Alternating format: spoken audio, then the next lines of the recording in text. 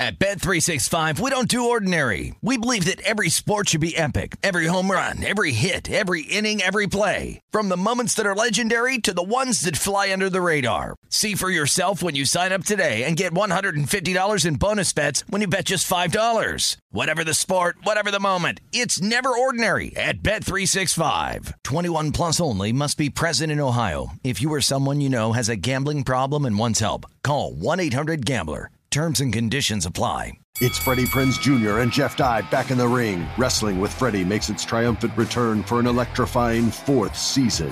Hey, Jeff, are you ready to rumble our way into an all-new season of Wrestling with Freddie? You better believe I have. I've been practicing my body slams, and I'm jacked. All right, don't go injuring yourself now. We'll be highlighting the best stories and matches of the week in wrestling from AEW, WWE, and have one-on-one talks with the best talents in the world of pro wrestling. Listen to Wrestling with Freddie on the iHeartRadio app, Apple Podcasts, or wherever you get your podcasts. The Big Take from Bloomberg News brings you what's shaping the world's economies with the smartest and best-informed business reporters around the world. We cover the stories behind what's moving money and markets, and help you understand what's happening, what it means, and why it matters every afternoon. I'm Sarah Holder. I'm Saleha Mohsin. And I'm David Gura. Listen to The Big Take on the iHeartRadio app, Apple Podcasts, or wherever you get your podcasts. I'm Saleha Mohsin, and I've covered economic policy for years and reported on how it impacts people across the United States. In 2016, I saw how voters were leaning towards Trump and how so many Americans felt misunderstood by Washington. So I started The Big Take DC. We dig into how money, politics, and power shape government and the consequences for voters. With new episodes every Thursday, you can listen to The Big Take DC on the iHeartRadio app, Apple Podcasts, or wherever you get your podcasts. This is VSiN's Pro Football Betting Podcast. Here's your host, Danny Burke. Let's get into it, folks. Time for another edition of Prop Watch here on VSiN's Pro Football Betting Podcast feed. Danny Burke, your host, here with you always to preview Monday night, Thursday night, and all the games on Sunday night every single week throughout the entirety of the National Football League season. Remember, you can follow on Twitter at DannyBurke5, and if you want a full game preview and a early look ahead to Sunday's slate, make sure you check out that episode, also available here on the feed. Matt Youmans joins along, and we touch on the side and total, and again, some of the early spots that have been catching mine and Matt's attention for Week 14. But let's go ahead and dive into a few props that have caught my attention for Thursday night between the Rams and the Raiders. And don't forget, this episode will also be doing an update on the futures department because we did it last week. We were waiting to see some of the results, and now that it has come to fruition, I'm giggling because one just completely threw us a stray shot, I guess you could say. We'll be telling you how we're looking to play it now. So I do have one play in terms of a futures bet. But let's get into it with some of these props. Let's begin in special teams. Yes, we're going back to the kickers. We've done this a couple of times this season. I think we're 1-1, but hopefully we can make that 2-1. I'm looking at Daniel Carlson field goals made. 1.5 is the number posted across the board in the state of Illinois. The juice is about minus 150 or so to the over, but the best juice, meaning the least amount you have to pay, minus 148 is what I found at Caesar Sportsbook. Look, Daniel Carlson is a great kicker, as we've come to know at this point in his career, and the Raiders have very much utilized him this season. The Raiders are attempting about 2.3 field goals per game, which is third most. And over the course of the last 3 games, they're attempting over 3 per game, which is the most in the National Football League. Now, their opponent, the Los Angeles Rams, their opponents are attempting over 2 field goals per game against Los Angeles in 2.7 over the course of their last 3 games. So a hefty amount.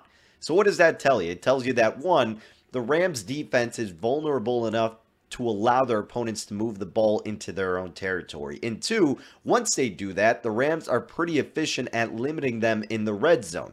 When you look at their red zone numbers, it's actually pretty impressive. The Rams rank second in red zone defense, meaning their opponents are scoring a touchdown just 43% of the time when they enter the red zone, which again is second best. Very, very strong out of the defense of Los Angeles. And throughout the course of the last 3 games, it's gotten even better. It's decreased to 35.7%. So even if the Raiders are able to move the ball, the Rams have a very good chance at limiting their success into the end zone, thus setting up more opportunities for Daniel Carlson, a kicker that's averaging 9.1 kicking points per game, 2.3 field goals on 2.5 attempts per contest, and he's gone over 1.5, meaning Carlson's made 2 or more field goals in a game in 9 out of 11 contests he has been involved with this year. Yeah, only 2 times has he not gotten 2 or more field goals in a game, and this seems like it's setting up for the perfect opportunity for him to eclipse this mark once again. The last 5 kickers that the Rams have faced have all kicked at least 2 or more field goals, or rather have at least made 2 or more field goals against Los Angeles. So I'm thinking Carlson does the same, and even though it's a hefty price of -148, I think it's worth laying that juice based on the sample size and based off the numbers telling you that he should be able to get ample opportunities to set up for 3 points, and hopefully he can knock it through twice. So count me in for Daniel Carlson over 1.5 field goals made at the price of -148. All right, let's continue on with another prop I'm looking at for Thursday Night Football. And now I'm looking at the side of Los Angeles and their offense, believe it or not. And how about Cam Akers, believe it or not? He was lost, but now he has been found, and he has been revived in this red zone offense for the Rams. Last week, Akers got in the end zone twice. Man, I know some of you fantasy owners, he made you rip your hair out, but if you're someone like myself, humble brag, who picked him up off the waiver wires and just got lucky, well, you're praising the guy, and I'm looking to praise him once again, hoping he can find 6, because I am betting Cam Akers anytime touchdown at +180. Now, it's not just because he found the end zone twice last week. I'm not having complete recency bias. It's because of the matchup. He's going against this Raiders defense that is allowing a rushing touchdown on average once per game. This season entirely, the Raiders have allowed 9 rushing touchdowns. Now, last week, he also accumulated all of the red zone snaps in comparison to Kyren Williams. Now, in terms of the full scope of the game, Akers found himself taking 72% of the snaps, whereas Williams only had 28%. So somehow, some way, Akers has found himself back in the starting lineup, and they used him pretty frequently last week. I think they do the same this week. And why is that? If they make the red zone, what is going to be available for them? Well, they don't have Matt Stafford slinging rockets left and right between the pylons. They don't have an efficient quarterback. They don't have any efficient receivers. You've lost Cooper Kupp, who was your only receiver, and you lost Allen Robinson, who sometimes would show up to play for the money they're paying him. Aside from that, Cam Akers is virtually your best athlete left on the field. And you're going against the Raiders defense that not only on average is allowing 1 rushing touchdown per game, folks, but according to DVOA and their section where they do head-to-head matchups, brilliant stuff, by the way, make sure you check it out. According to DVOA, Las Vegas ranks dead last in their red zone defense against the run. So they list their red zone efficiency overall, right? But specifically against the run in the red zone, the Raiders rank 32nd, which is dead last. So again, the Rams are already limited offensively as is with their weapons. Who can you trust or have the most confidence in to find their way into the end zone? Well, according to what happened last week, it's Cam Akers. Well, according to what could be the best matchup based on analytics and recent trends, it's Cam Akers. And they're giving us a good plus money price at Caesar Sportsbook, the same place we made our bet for Carlson, the price at +180. Some other books have like +130 or +140. I would try to find +150 or above, because if it were below that, like +120, 125, I wouldn't be as tempted to play it. But Cam Akers should be set up for a nice evening if the Rams are going to be able to find themselves in the red zone, which they should, folks, because the Raiders defense, no bueno. You know this. We all know this. I know they've won their last 3 games, but opponents are still going to be able to move the ball against them. And the Raiders defensively in the red zone rank 29th, meaning opponents are scoring a touchdown upon entering the red zone against them 64% of the time. So if the Rams get there, probably have a solid chance to execute, and hopefully that execution is by the hands of one Cam Akers. So count me in for plus 180 anytime touchdown for Mr. Cam Akers. Please be resuscitated to the fullest amount, my man. We're counting on you. All right, so those are my 2 official props that I am playing. There is one that I do want to discuss. Now, the reason I'm not playing this is because it's a tad bit conflicting with my Daniel Carlson prop. Not entirely, but just a little bit. Because if you think it's a higher scoring game, they both could absolutely hit. But I'm talking about Derek Carr and his passing touchdowns at 1.5. And the reason that I bring this up, if you have more interest in this than I do, is because the Rams are allowing 1.5 passing touchdowns per game and 2.3 over their last 3. Compared to rushing touchdowns, I know Josh Jacobs has been a main source of success, but the Rams allowing opposing tailbacks just 0.6 rushing touchdowns the whole season and 0.3 over the course of the last 3 games. Overall this season, the Rams have allowed 17 passing touchdowns and 6 rushing touchdowns. Pretty big discrepancy. And 5 opposing quarterbacks have had multiple passing touchdowns in a game. Derek Carr is averaging 1.7 passing touchdowns per game himself. However, he has gotten multiple passing touchdowns not only in the last 5 games in a row, but 9 out of 12 the entire season. So when the Raiders get to the red zone, even though they're not executing too frequently, they are looking to pass it a lot. And if you think they do find some success in that arena, well, consider Derek Carr over 1.5 passing touchdowns. Minus 115 or so was the price that I saw. But because I'll be rooting a little bit more so for them to fail in the red zone and for Carlson to get field goal attempts, I'm just going to stick to that one. But if you're someone who thinks it's going to be a really high-scoring affair and that the Raiders are going to have ample chances, well, then both could hit for sure. I'm just not that convinced on it. But I think the stats add up enough worth talking about it. So consider that one as well. But in summation, we've got Daniel Carlson over 1.5 field goals made at minus 148 and Cam Akers anytime touchdown prop at plus 180. So those are the props we are rocking with. All right, let's talk a little bit of futures before we head out. So last week I talked to you about the Jacksonville Jaguars and the Washington Commanders. Let's start with Jacksonville because I do have a bet on them. If you recall, they were playing the Lions last week and we did bet Detroit on the money line. And Detroit came through pretty easily. I didn't think it'd be easy, but hey, they came through and we'll take that absolutely. Last week I was looking at Jacksonville's win total. 6.5 was the number. Over was about like minus 155. The under was plus 145. That was the best number offered at FanDuel. Great value. Very strong value, especially considering where it's at now. Because if you look at FanDuel, who just happens to still have the best price to the under, it's still 6.5 for Jacksonville, yet the under is now minus 130. So what did I tell you? I told you that I did think Detroit would win that game and that, of course, the lines would move. But even if it moved to a price where we would have to lay, such as we do with minus 130, I would still be willing to play it because it's still at 6.5. I'm not necessarily laying an egregious amount. And I'm further solidified in my thinking that they stay under 6.5 wins because the Lions matchup was sort of a toss-up. So considering they lost that, that took any of their highest chances of getting a winnable game under their belt eradicated. So basically it's giving me more confidence that they stay under because that was a game that they, on paper, could have won, but they failed to.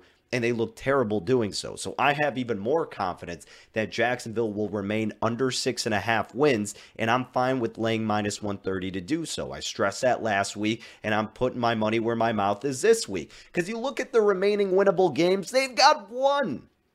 Only one, and it's at Houston against the Texans. Otherwise, they've got 3 remaining losable games at Tennessee, which is this week. I don't think they win that game. Versus Dallas, you're not beating the Cowboys. Doesn't matter if it's home or away. And then you're on the road against the New York Jets. The Jets offense looking better with Mike White. They have one of the best defenses. And realistically, the Jets have that game circled as a game they need to win for their playoff aspirations. And then your toss-up game is when you play Tennessee again later in the year. I believe that's the final game of the season, so who knows if Tennessee needs to be playing their starters if they have the division racked up. But you get them at home, so we'll consider that 50-50. So at best, with one of them being a 50-50 spot, I see Jacksonville getting 2 more wins at best. Their current record right now is 4-8, so 2 more wins at the absolute max would give you 6, which would stay under the 6 in the hook, which would make laying minus 130 to the under 6.5 wins worth the play. So that's what I got as my official bet. Jacksonville Jaguars under 6.5 for their adjusted win total at the price of minus 130. Now, I get sometimes it's not ideal to lay prices with these win totals, but when you have enough conviction in a spot like this with a win total and we're in the back half of the season, I'm willing to lay that money to wait a little bit of time on something I feel very strong about. Now, something I don't feel as strong about anymore. The Washington Commanders. You did me dirty. So we teased up the Giants, and if the Commanders just would have won in overtime by a touchdown or a field goal, it would have been fine, right? Because the teaser leg would have covered, and the Commanders would have won, and their win total would have adjusted in our favor. Because last week, their win total was 9.5. The under, the best number, was minus 140, which I didn't mind laying, but for the fact that I was unsure if they were going to win against the Giants, I wanted to wait, because if they would have won, right, the number to the under would have been more feasible. It would have been more attractive.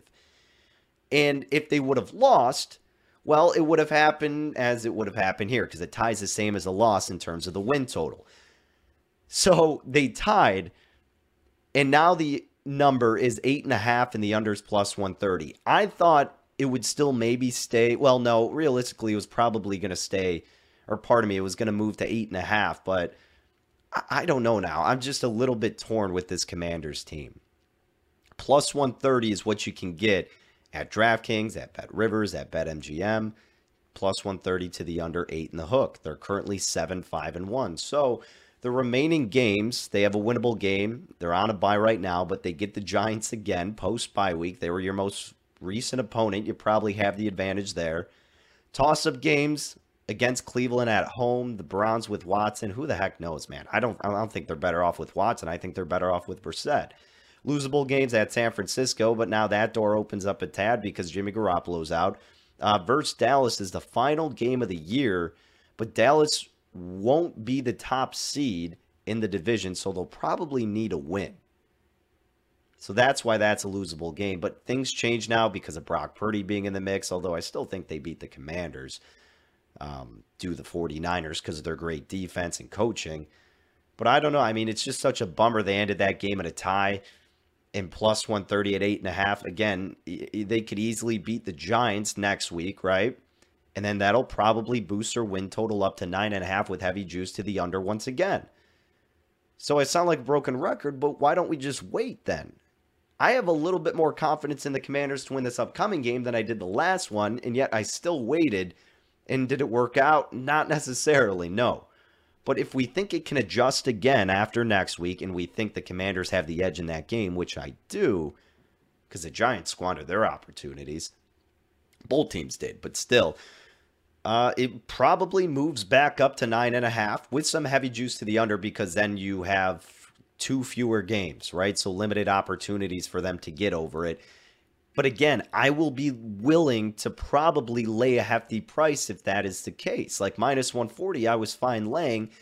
I don't know, maybe minus 160 would be the highest. That would probably be the highest I'd have to go, but we'll see.